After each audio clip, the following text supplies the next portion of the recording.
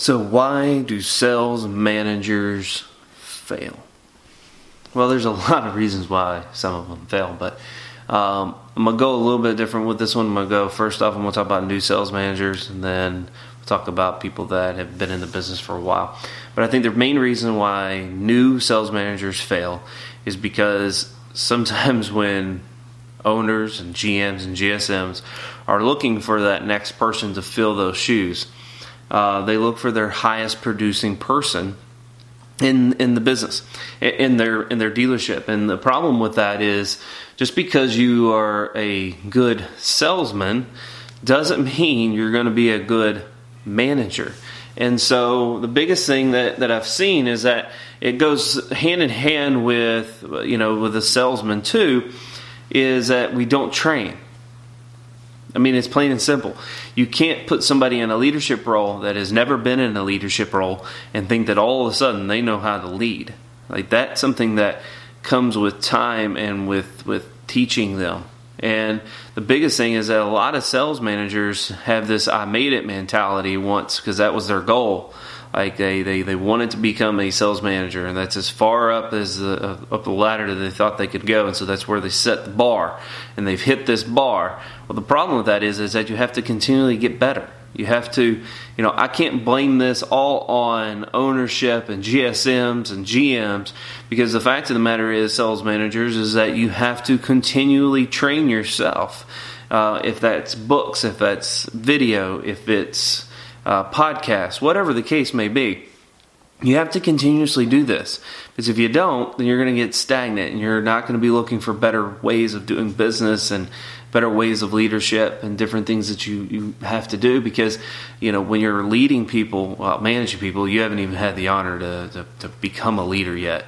But when you're managing people, you have to find out what makes them tick, and each individual person is different.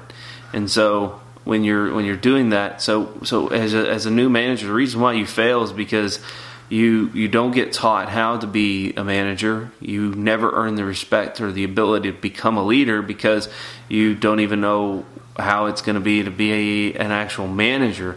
And so you're trying to learn all these different things and understand that it's a lot to take on when you're testing deals, when you're doing those things, and you're trying to manage people.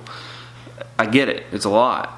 But you have to be able to understand that in order to be an effective manager, you have to continually train yourself, and you have to get better. And you're going to fuck up. I get it. You're going to. Just be honest with your people that you're going to mess up. I think that's why a lot of people like me, as a leader, is because I will tell them that, hey, let's go make this call. Now, I may fuck it up, but I'm going to do everything I can. And I want you to hear how I do it. And if I do mess up, I want you to critique me and tell me where I could have done better maybe. It's fun when you do it that way. And the reason why older sales managers fail is because they don't know, they don't continuously train. And this business is changing rapidly. And some of these old car dogs that have been in this business for a while, and with the old we've always done it this way crap, and they don't continuously change, and they're not continuously training. And so that's their biggest fault, is that a lot of their flaws are getting exposed now because the business is changing so quickly. And these guys have just decided they made it. They got where they're going to be. They've peaked out, and now they don't know what to do. And the consumer's changing. The business is changing. The people inside the business are changing. And some of these guys don't know what to do, so they're starting to get freak out mode.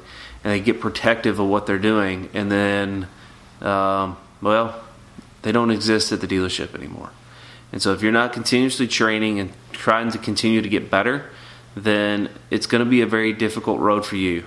So my challenge to you is find a podcast, find something to watch or a book to read. If you don't like reading, find a podcast or any type of thing that's going to get you to start thinking a different way and get you to continuously train. Because if you don't, that's why you fail. Thank you for watching.